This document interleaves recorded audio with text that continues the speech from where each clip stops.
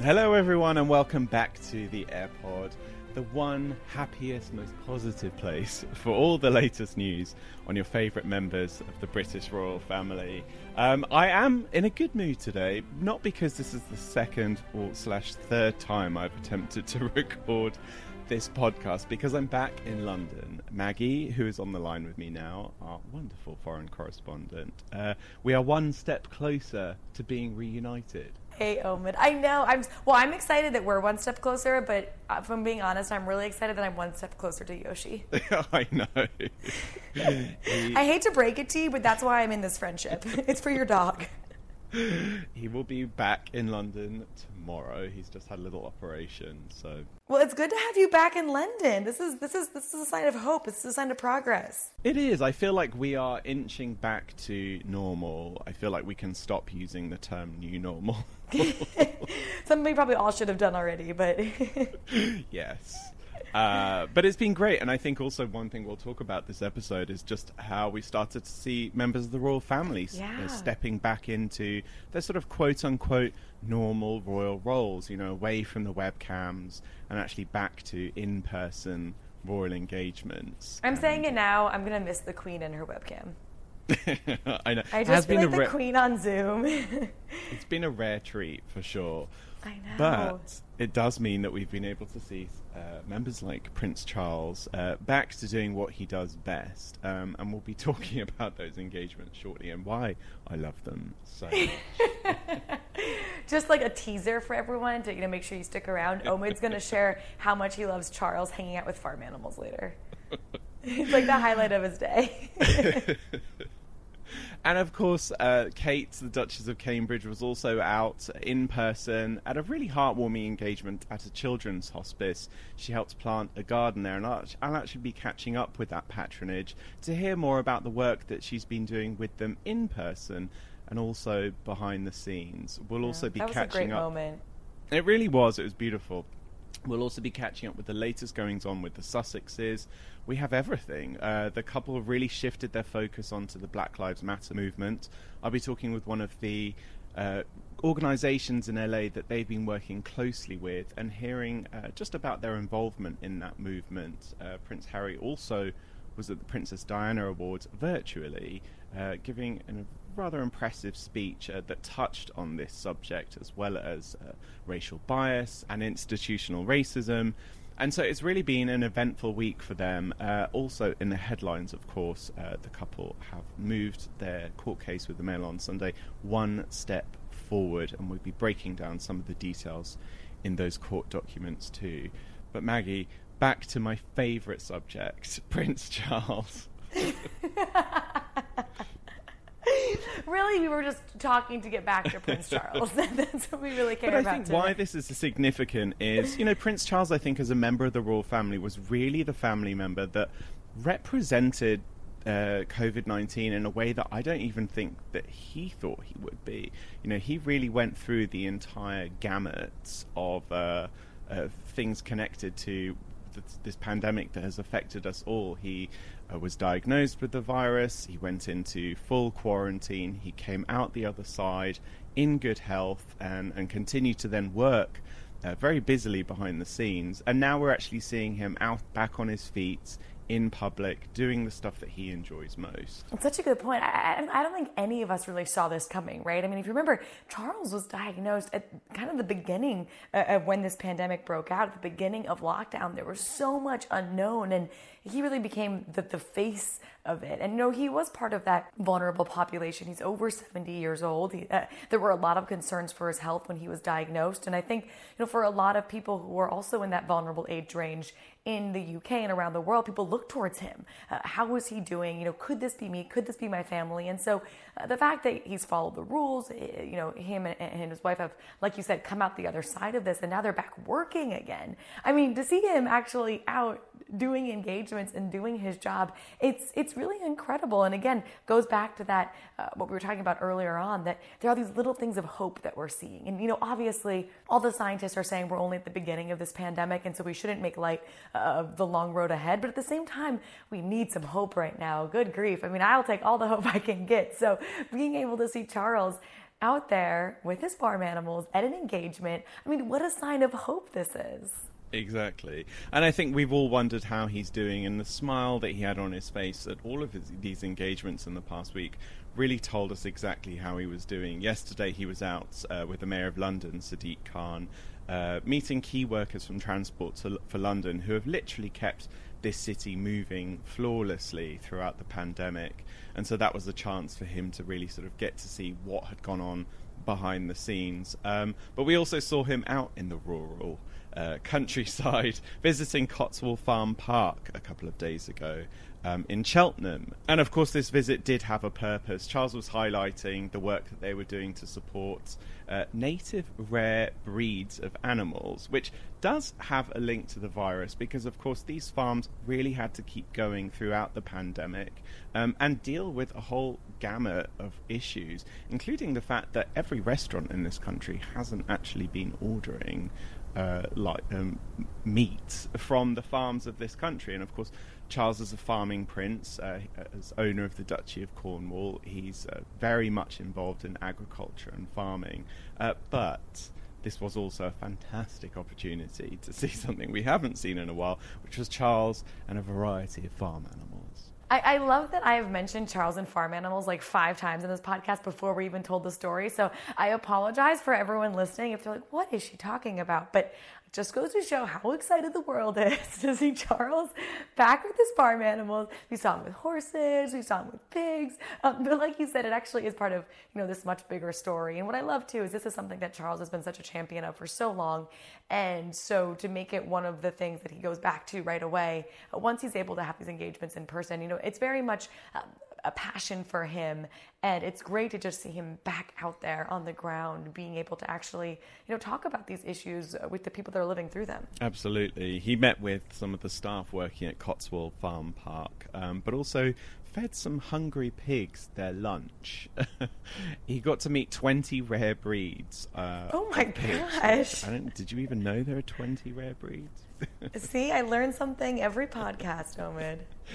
He also paid a visit to a flour mill, the Shipton Mill, which looks after a number of variety of milled flours in the country. And this again has a tie to the pandemic itself because, of course, at the beginning of lockdown, which hard to believe was 3 months ago now, the country, I would say the world, went absolutely baking mad, and the demand for flour was at a next level. I'm sure you remember the attempts that we all made at banana bread in those early days. Did yours ever turn out? How did your banana bread go, Omid? I didn't do very well. I'm gluten-free, so trying to do gluten-free so you had to do a whole banana bread, it did not work out well. Oh no! But at least you took part in the moment. The moment was baking banana bread. Exactly. And I also mention this because I feel like we always have to mention bread or cheese for you. I don't know what you're talking about with my lockdown diet. No. You actually just came back from Paris. It's true. Yeah, it was a great assignment. The Eiffel Tower was opening back up. Talk about a sign of hope, really, for the world. After months of lockdown, and France had one of the strictest lockdowns in all of Europe.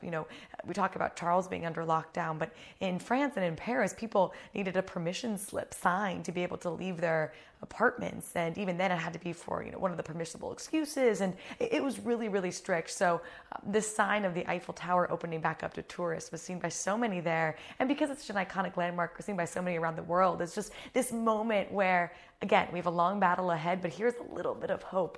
And I got to be there for it on opening day, which was incredible. It was actually my first time up on the Eiffel Tower ever, so pinch myself.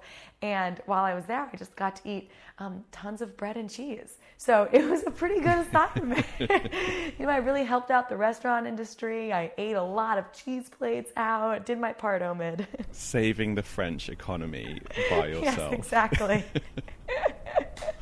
I think it's been great to see things sort of shifting towards normality again, and I think that these engagements with members of the royal family throughout the pandemic were definitely a challenge. I think it's hard to, certainly as a journalist, it's hard to keep making Zoom stories appear fresh, or to really sort of be able to highlight the stories without the great visuals that we're so used to from members of the royal family. And so that's what made it such a delight, I would say, to see the Duchess of Cambridge visiting the Nook, the East Anglia Children's Hospice's purpose-built hospice in Norfolk, which is only about an hour away from their Ranelagh Hall home. And she visited there last Thursday to help families plant a garden.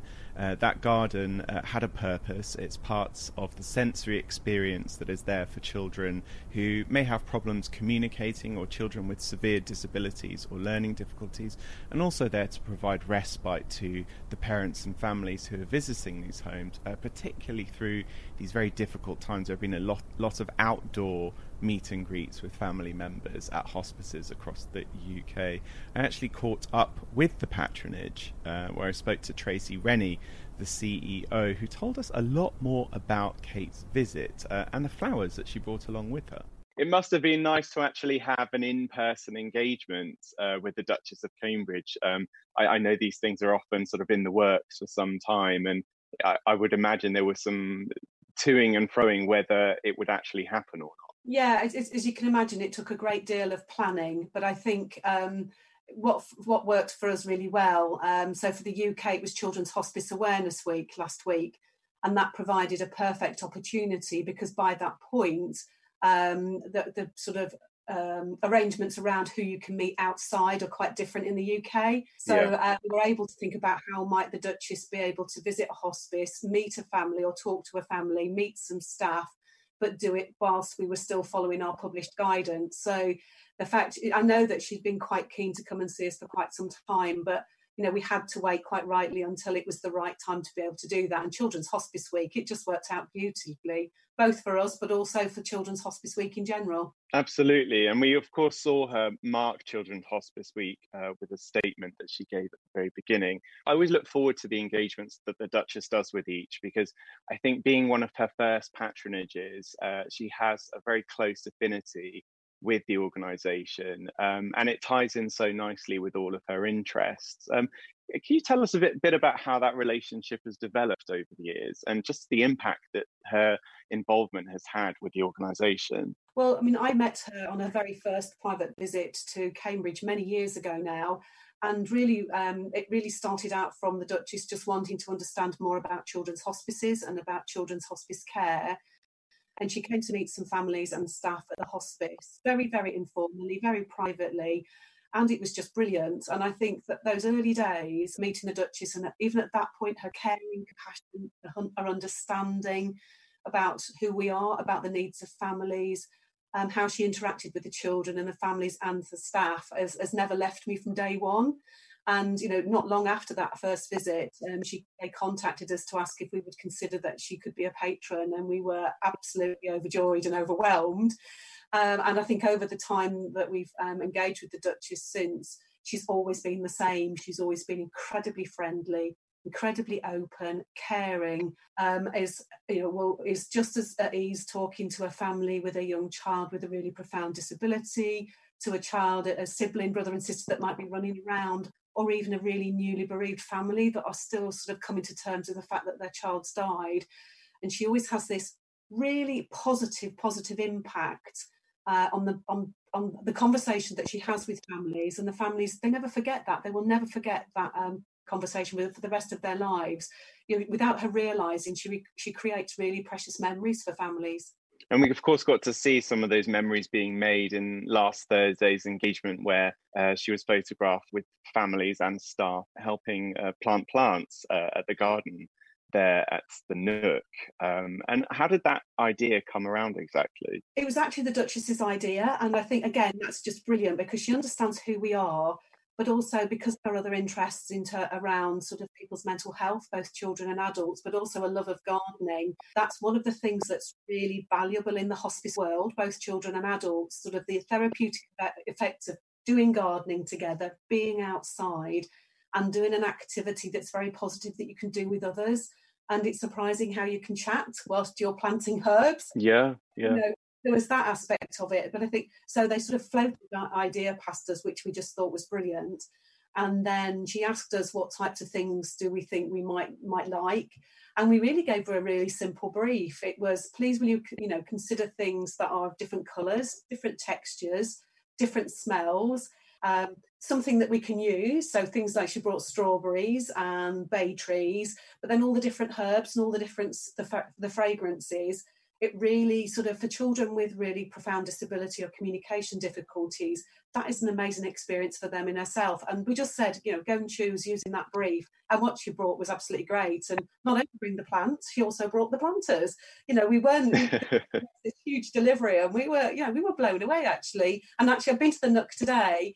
Over a week on, and it looks gorgeous. It looks really gorgeous. Oh, that's lovely. And of course, each hospices are all known for having what's known as sensory rooms, which is a place inside that contains technology and products that can stimulate or even relax the senses of children who are unable to communicate or perhaps developing their communication skills. And I would imagine that this garden is an extension of that in the outdoors. You've captured that beautifully. That's exactly what it is. So again, it is, and it's not just for children with profound disabilities, it's for anyone at any time that just needs some time and space to see and think about things differently. And being outside and having that sensory experience is really therapeutic. It's really good for our well-being. We're now, 3 months into this lockdown, and of course there have been different iterations of it. I would imagine that has been a series of tests for you in the hospice world.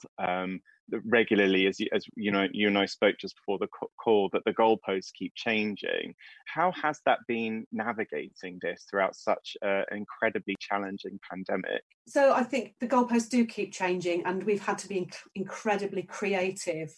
And I think we're still feeling, and we're likely to feel, the impact of COVID-19 for quite some time, both from the impact on the families, the impact on our service, and of course the impact on our ability to raise funds through the charity. So if we think about the impact on the families, families have been fiercely shielding their children for nearly 3 months now, and they've been brilliant. The children have kept very well. We've had no child that we look after become seriously ill with COVID-19, which is incredible. But actually the consequences for families is that they're becoming increasingly isolated, and they're getting absolutely exhausted. So we've had to really think about how can we support families during this period in a different way. So we've still provided end-of-life care face-to-face, both in the hospice and at home. And we've been providing some emergency care face-to-face, but we've all really had to become a virtual hospice overnight and use technology in a way that we've always said we've wanted to do and never done it before. So using things like Zoom or the different online platforms provide sort of face-to-face support on a video conference or by telephone or through our website. And we know that that's really, really important to families. And in fact, one of the most important things the families are telling us at the moment is they wait for that phone call when we contact them to ask them how they are and what can we do differently and how can we support them. It's become a real lifeline for them because they are feeling incredibly isolated. And of course, the what we're going through at the moment has presented financial difficulties and challenges for charities especially. And I know a lot of the money that comes into each is from each charity shops that we have across the UK. And they've been closed for a long period of time. How has that impacted each in general, and how can people in the public sort of help make up for that? Well, I think when lockdown hit, the very next week, we were losing income of around £150,000 a week from the outset because we had to shop up. We have 43 shops. We had to close all of them, including the online shop, overnight. And of course, and the impact on our fundraising was that people couldn't carry out their events or their sponsored events or the bubble rushes, all the things that we all do together to bring money into charities. Having said that, we have just started reopening our shops just in the past week. 2 weeks ago, we just opened a small number of 5 shops, and the results are actually really encouraging. We're so encouraging that we're opening another 13 of our shops next week. But of course, you have to make sure that you follow the guidance, you keep people safe. But we've found that sort of about 80% of our normal income from the charity shops has continued for this first couple of weeks, which is incredibly encouraging. And the generosity actually of the public rallying to support causes that they believe in. So we've had all sorts of things people are doing to raise money for us. We had a little chap, Stewie, who's sadly his brother died with us in January, but during May he ran 5k every day of May to raise funds for the charity. So that's a little chap doing that. But we've had people doing all sorts of things, and they've really rallied. And of course, in the UK, we have been able to access some of the UK grants, business grants, etc. So whilst we thought the first 3 months were going to be really horrendous, actually we've been able to hold our own, down to the shops being able to reopen, down to the generosity of the public, and actually down to us being able to access government funding during this time. I think that's been one of the beautiful things that what I've witnessed, and I'm sure the same for you during this time, is just that sense of community that people have, and people are very aware of the impact that moments like this have on organisations like each. And I think that people are being quite clever in the ways that they've sort of come up with things that they can do to help. During Kate's visit, she not only met with the families, but she also spent time talking with the staff, care and facilities team, thanking them for the work that they do. Was she able to hear about some of the struggles that they faced? Yes, she did, but it's interesting, isn't it? Because the care staff and facilities staff have been incredibly adaptable. And so they were talking about some of the challenges that, obviously we had challenges initially in the UK getting the PPE that we needed, but that hasn't been a problem for us for several weeks now. And so they were talking to her about having to remember to put their mask on when they go indoors, and different types of equipment that they have to wear depending on what they're doing, whether that's care or facilities. And actually the catering team, they said actually people still are hungry. And, we have been providing services in our hospice buildings, and families still need to be fed. And so actually this real comfort about the fact they've been able to continue providing amazing food, both for the families and the staff that have been working during that period. It hasn't been without challenges. If anybody, isn't used to wearing a face mask, and you wear a face mask, it gets hot, it gets itchy. If you wear glasses, your glasses steam up. There's some really practical stuff, but boy, they adapted really, really quickly, and they were able to say that to her. Of course, things continue to change over the weeks and months ahead, and I would imagine that this visit isn't the only communication that you'll be having with the Duchess over that time. Do those conversations continue? They certainly do. So we do keep the Duchess up to date with what's happening. And actually, as part of her thank you to us all after the visit, she said, please will we keep in touch with her. She's really interested to know how things are going, and be really interested to hear how things develop as the situation changes. Thank you so much, Tracy. For any of the listeners that may want to get involved or to donate or just to learn more about each, where's the best place that they can go? The best place to go to is our website, which is www.each.org.uk. There's lots of information on there about us. Perfect. Thank you so much. It's been a pleasure chatting to you. Likewise. Take care of yourself. I'm sure we'll be talking again soon. I hope so. It's been lovely to talk to you as well. Let's take a quick break. Now, of course, they may not be working members of the royal family anymore, but they are very busy members of the royal family who are working, if that makes sense. The Sussexes have been incredibly busy over the last few weeks. In fact, ever since they left the UK and started their new life in Los Angeles, they've continued to dominate headlines, particularly for the work that they're doing. And this week was what would have been Princess Diana's 59th birthday. We saw Prince Harry make a surprise video address on Wednesday for the virtual awards ceremony honouring young people in the name of Diana, the Diana Awards. This was Harry speaking from his Los Angeles home, not just talking about the poignant occasion of what would have been his mother's birthday and continuing his mother's work, but we also got to hear him address the Black Lives Matter movement.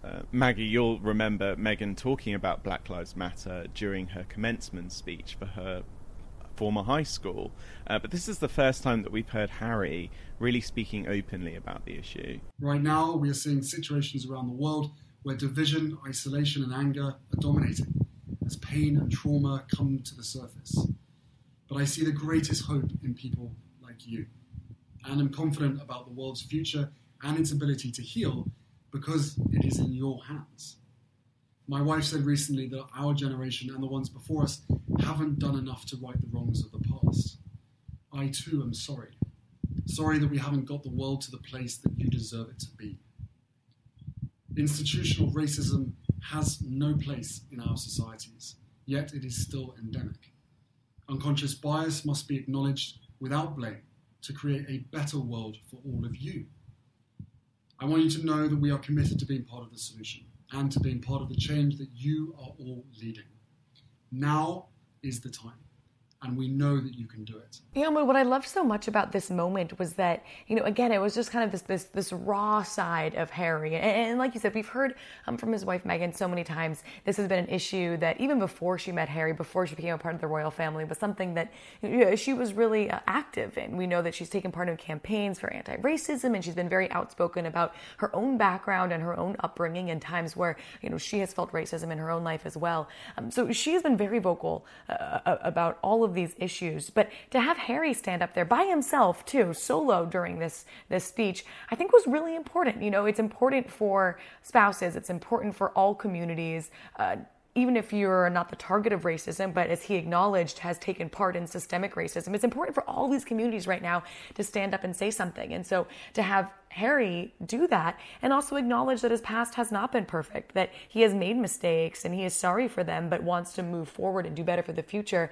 All of those things are very vulnerable. So to have him do it and to have it happen on, the anniversary of his mom's birth as well, and what would have been his mother's birthday, it was just a very poignant, important moment. Absolutely. I think to address the issue of institutional racism and the fact that it does exist and has no place in our society, that in itself, I think, particularly for the UK, is quite powerful.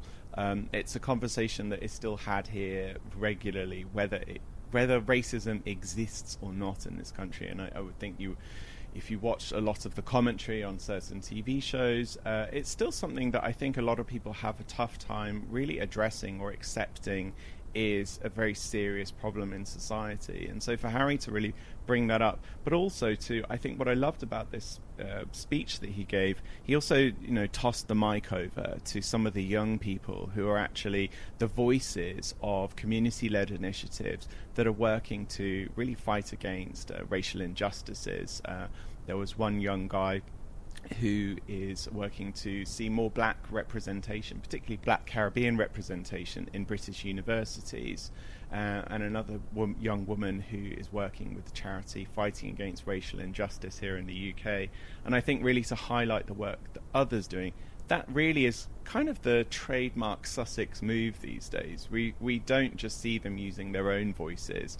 We often see them sort of quote unquote passing the mic to others to share their work too. That's such a good point. I think it's so important right now too, knowing when just to listen. And it was a really good thing that he did. I agree to say his part, but then sort of step back and let the people that are living it and have been working in this space for so long be able to vocalize. And he was using his platform as a way to help amplify their voices. Yeah, absolutely. It was James Frater, 24-year-old guy who's a medical student at King's College in London.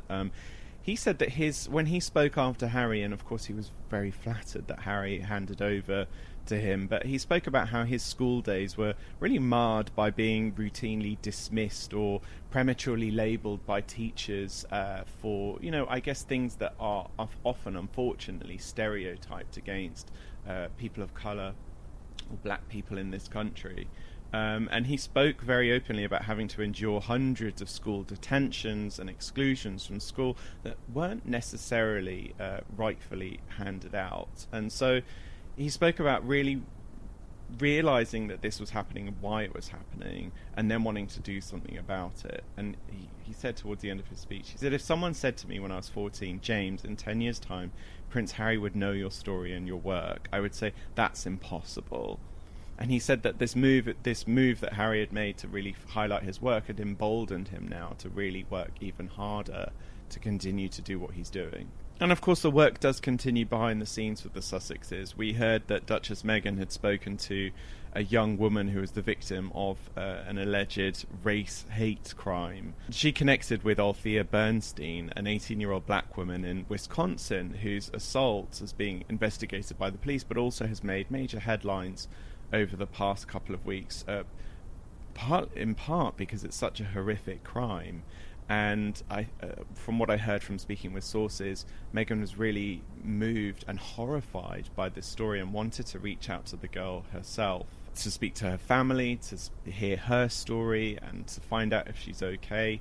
She had actually reached out to her via the president of an initiative called the Boys and Girls Club of Dane County, where she spoke with Michael Johnson, and he's the CEO of the initiative. He connected Meghan with Bernstein for a 40-minute phone call, and Michael himself said that Meghan and Althea spoke about the importance of self-care, allowing herself to heal, and how Meghan had applauded her for the way that she had responded to this horrific incident. And this has now turned into a relationship where Meghan has said that she wants to actually give talks to the boys and girls who are part of the Boys and Girls Club of Dane County. And so this is them really kind of quietly laying the roots for what will now be a cornerstone of their forthcoming non-profit organisation, really focusing on racial injustice in the UK, US and around the world. Well, I wonder,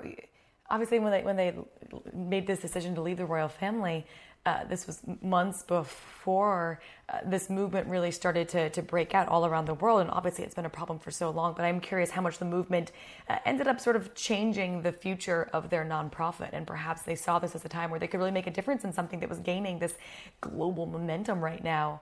And it's sort of fascinating to see how movements around the world impact nonprofits, and Harry and Meghan's recognition of this and realizing they have a chance to use this big platform to sort of keep the momentum going and keep the movement going. Yeah, it's interesting. I think that Harry and Meghan's year has probably not been the year that they expected it to be. Of course, they knew they would be moving in some capacity. Things definitely happened very differently with them in the institution in terms of sort of the new chapter that they embarked on. But then when they embarked on that new chapter, we were suddenly hit with COVID, and the entire world went into lockdown. And then during the pandemic, we of course had this serious, very serious moment with the Black Lives Matter movement that I think has changed priorities and ways of thought for so many people around the world. And for the couple, I think they really wanted to focus on these two moments. You know, for Harry, we spoke before about his Travelist sustainable tourism initiative.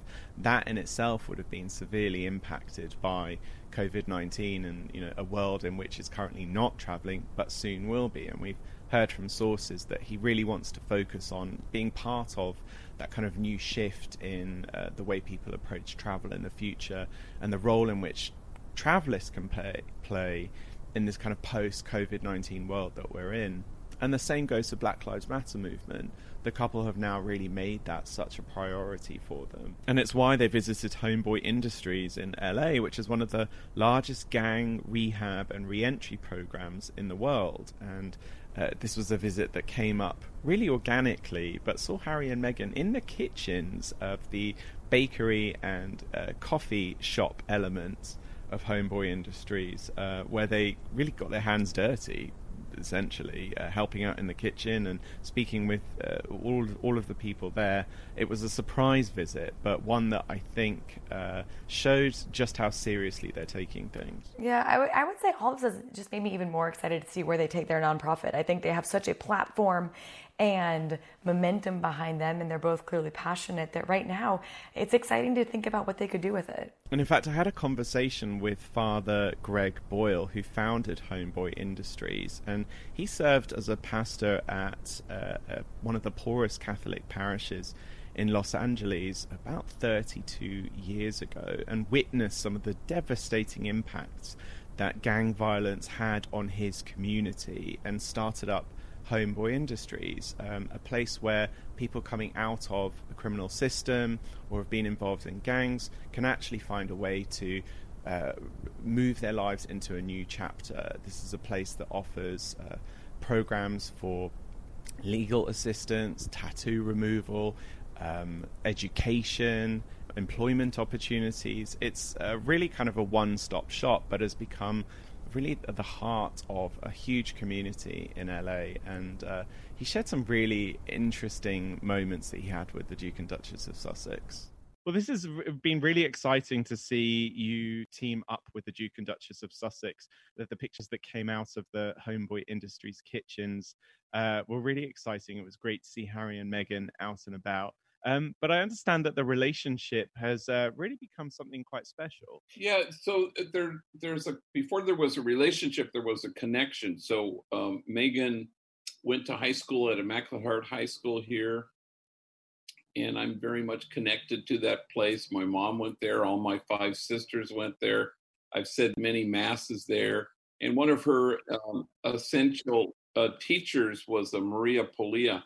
So anyway, so she had sent Meghan over to Homeboy many years ago. In fact, she was 20 when she and her mom would come to these classes we had where our chef would teach folks how to make tamales. So she knew about our place. She'd been to our place. And then through somebody, she scheduled a call with me, and she and I and Harry had a conversation about, Black Lives Matter. We were in the midst of the post George Floyd murder. And so we talked about that and a lot of other issues. And then 2 weeks later, she requested to come and visit the two of them to just kind of pitch in. They didn't want to have a roundtable discussion or a tour or any kind of presentation. They just wanted to roll up their sleeves and work. And so that's what they did. And we got to see those great pictures of them joining some of the men and women that you're involved with, working in the cafe and the bakery for a session of cooking and some conversation. There are a couple that are known for being sort of very hands-on. They like to really sort of get their hands dirty, so to speak. Did you ever imagine that you would have them in your kitchen helping prepare some of the foods? Well, it was kind of surreal. And then, of course, you have the added pandemic precautions. So everybody was, gloves and distance and masks. And so it made it kind of a different experience. But they were wonderful and thoroughly engaged, which was the thing that I suspect everybody marveled at. They really, no matter what workstation they were at, making croissants or packaging meals, they were asking questions. They were curious about a wide variety of things in the lives of our men and women who work there. Everything from criminal justice to their kids to everything. And so it was really something to behold, to watch how reverent they were and attentive they were to all the people there. And of course, Homeboy Industries is the largest gang rehabilitation and re-entry program in the world. And it's, of course, not just the bakery and cafe that you have there. There's also counseling, educational, legal assistant, tattoo removal, job training. Did the couple get to hear more about some of the services that are available through Homeboy Industries? Informally, they did. I remember Harry was asking me questions, and so we would stand there and though we were limited to just the kitchen and the cafe, so they didn't see any other part of our operation, but they certainly asked questions about it. And we've heard recently from Team Sussex that the couple really have shifted their focus now to really get involved in the Black Lives Matter movement and to really educate themselves on this racial justice movement. I understand that you've sort of played a role in that and really sort of having some sort of deep conversations with the couple. You were able to share some of the moments that you've had together? Yeah, I would want to emphasize that it was not a kind of an issue, systemic racism, that the two of them needed to come up to speed on. They were quite, brilliant, really. They were really had a depth of understanding of what this entailed and the kind of how racism really has permeated every aspect of life in the United States. So, they were very much up to speed, if you will, and yeah. So it wasn't a question of here, let me educate them as if I could. They were quite knowledgeable and very, and I'm sure if you've watched the commencement address video that she did for her alma mater, it was very incisive and clear and challenging. And so there's not a lot of this that she doesn't get clearly, obviously. And so I'm heartened by the fact that they want to, dedicate a certain part of their energy to addressing this stuff.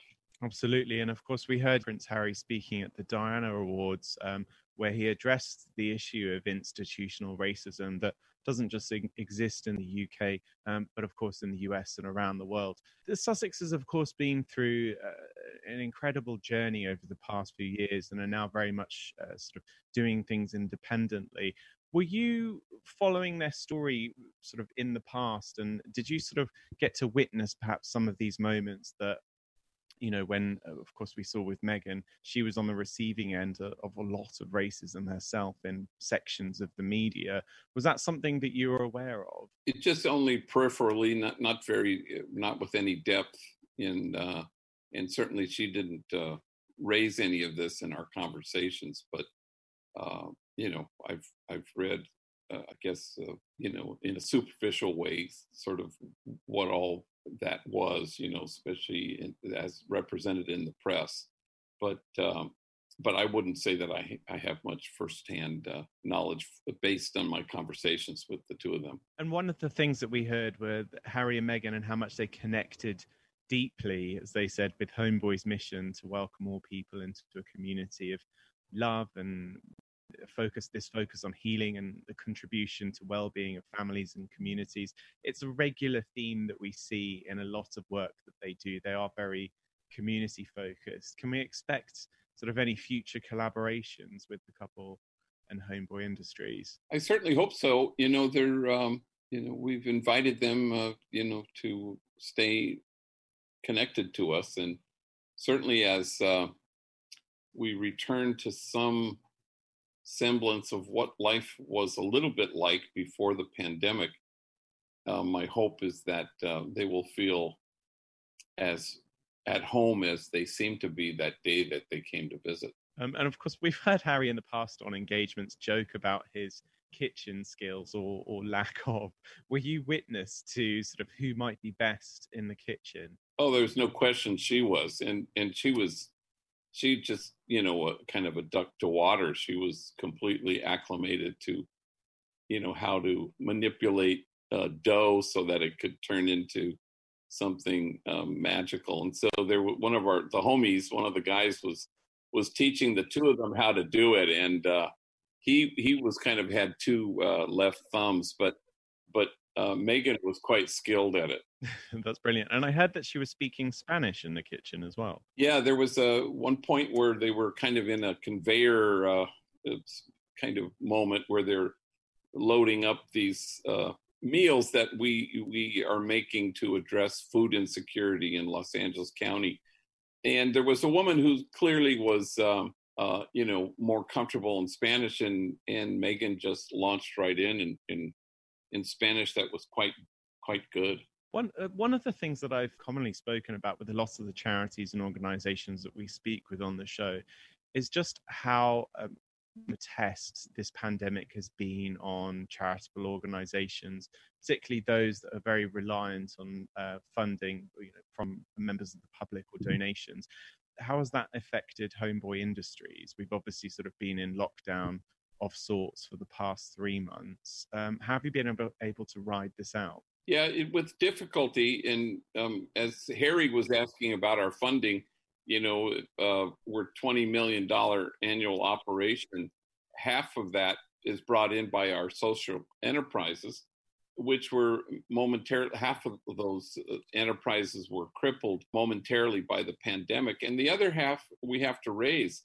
So that was a different thing than Harry's experience in the UK, where a program that's comparable to Homeboy Industries there would receive perhaps some government help. Mm-hmm. We only get 1% assistance from the government.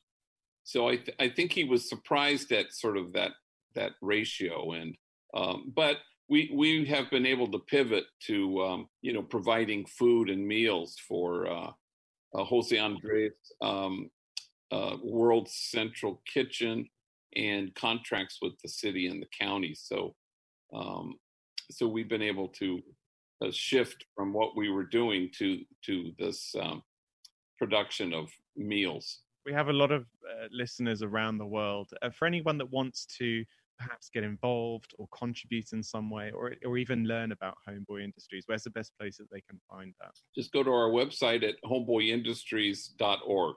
Father Boyle, it's been a pleasure speaking with you. I have no doubt we'll be talking again soon. It sounds like Harry and Meghan really enjoyed their time with you. I would look forward to another opportunity. Thank you.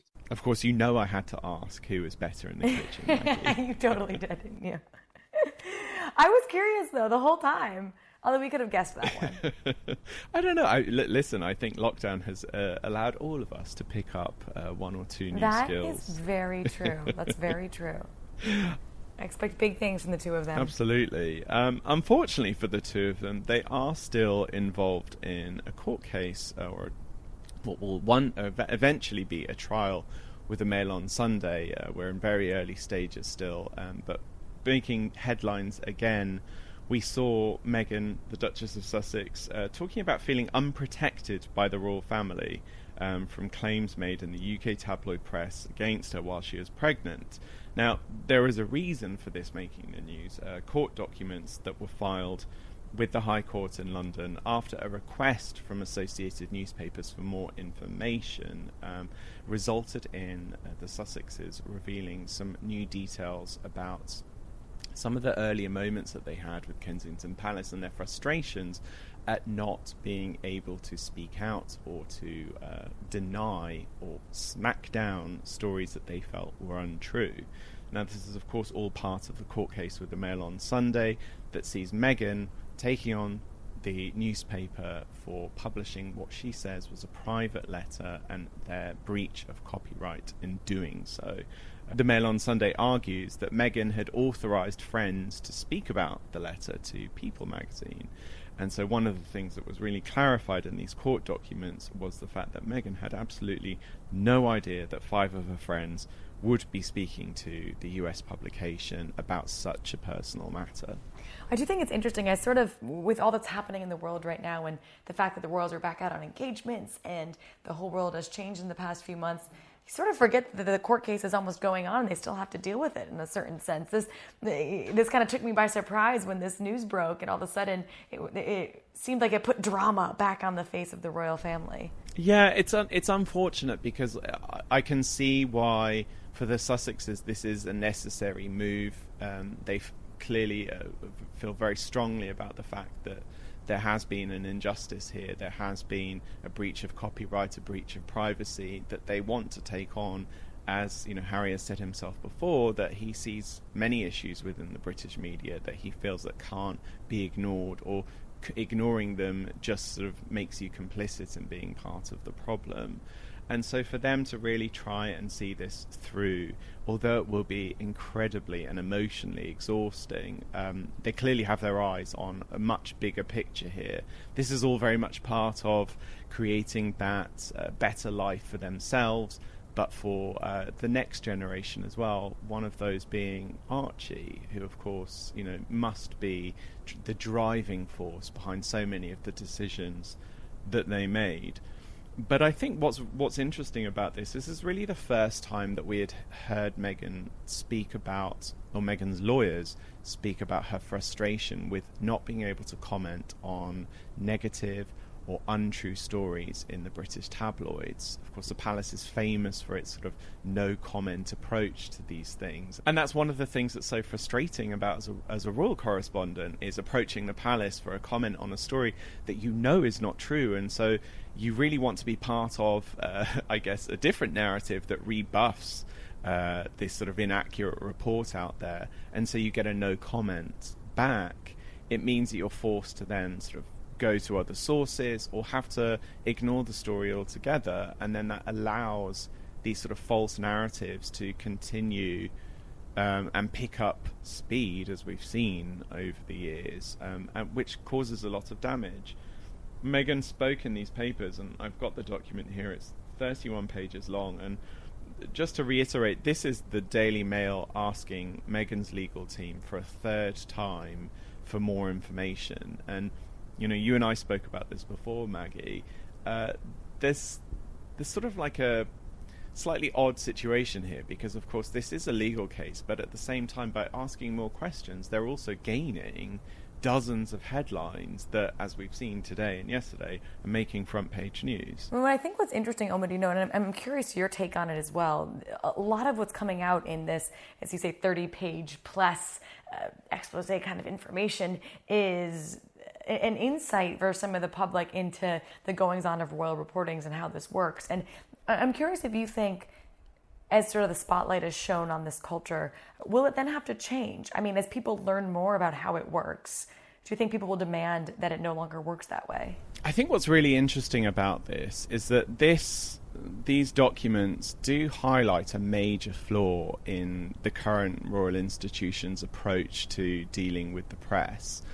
I think there has been a slight imbalance over the years that has always given the press the upper hand. I think the press gets to really, at times, say whatever it is that they feel like saying, and the palace, through their own faults, have created this system that doesn't really allow them to ever speak the truth or to actually put stories down. And it's hard to know where exactly this started and who still keeps that going. I know that from conversations with former communication staff that have worked at the palace, they themselves have been frustrated about not being able to comment on stories or to quickly smack something down.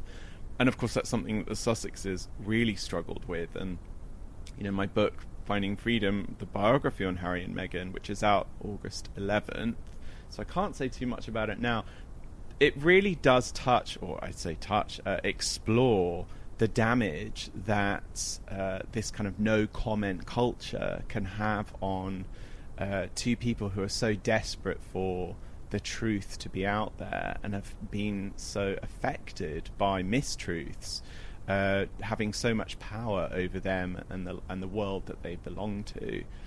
And so I think what really interests me here is that we're actually seeing the couple now clearly feeling emboldened to speak out about this. And I don't think this will be the first we hear of it. And of course, as I said, there'll be a lot more of this in the book. But I think beyond the book, I think that this will be something we hear from both Harry and Meghan on in the future, be it through this court case or future court cases. We know that Harry's in sort of constant back and forth with the Sun over different legal issues, and I'm sure that they will sort of become their own thing next year. Unfortunately for the couple, it's sort of a double-edged sword. By wanting to make things better for themselves and for others, they also have to suffer a little bit more for a little bit longer. It's interesting, all these things we're talking about, it's we're looking towards the future. I feel like we'll get some interesting answers over the next few months, if not year. Well, Maggie, I have to thank you for your patience, because this is the third time that we have attempted recording this podcast. Just 3 opportunities to chit-chat, Omid. Always a good time. The good news is that we'll actually be possibly together next week. Maybe. So we can dream, right? Do you have post-lockdown lift plans? Oh, way too many to get into. I feel like my wanderlust list just keeps growing the more I'm in lockdown. I have to say that I'm very excited to be getting, and I am going to make this a public announcement, I'm getting a haircut tomorrow. Whoa. This is the first time. Oh my gosh, I have not seen your hair long. Please take a photo and post it on Twitter right now immediately. I will. I kind of have a mullet. Wait, the world needs to see this. You need to post it. A before and after. I will post it on Instagram. Well, that is exciting. That is a good update, Omid. I think that's a great note to leave it on. That is a good note. Happy haircutting. It's really all about my hair. Always so much fun to catch up, Omid. Thanks, Maggie, and a big thank you to my guests for joining the show this week. Of course, big thanks to you at home as well, or wherever you are listening to us, for tuning in. As you may have noticed, we are back to our regular Friday schedule every week on your favourite podcast apps, so make sure you're subscribed so you don't miss out on an episode. If you want to tweet in or ask any questions, just reach out to myself at Scobie or Maggie at Maggie Rooley. Just use the hashtag #TheAirPod so we can find you. a huge thank you to the guys in New York for helping keep this show together whilst I deal with my various technical failings over here in London. Leighton Schneider, Anthony Alley and Michael Dubusky, your help is appreciated as always. Until the next episode, guys, take care of yourselves, look after each other, love one another, and I'll see you then.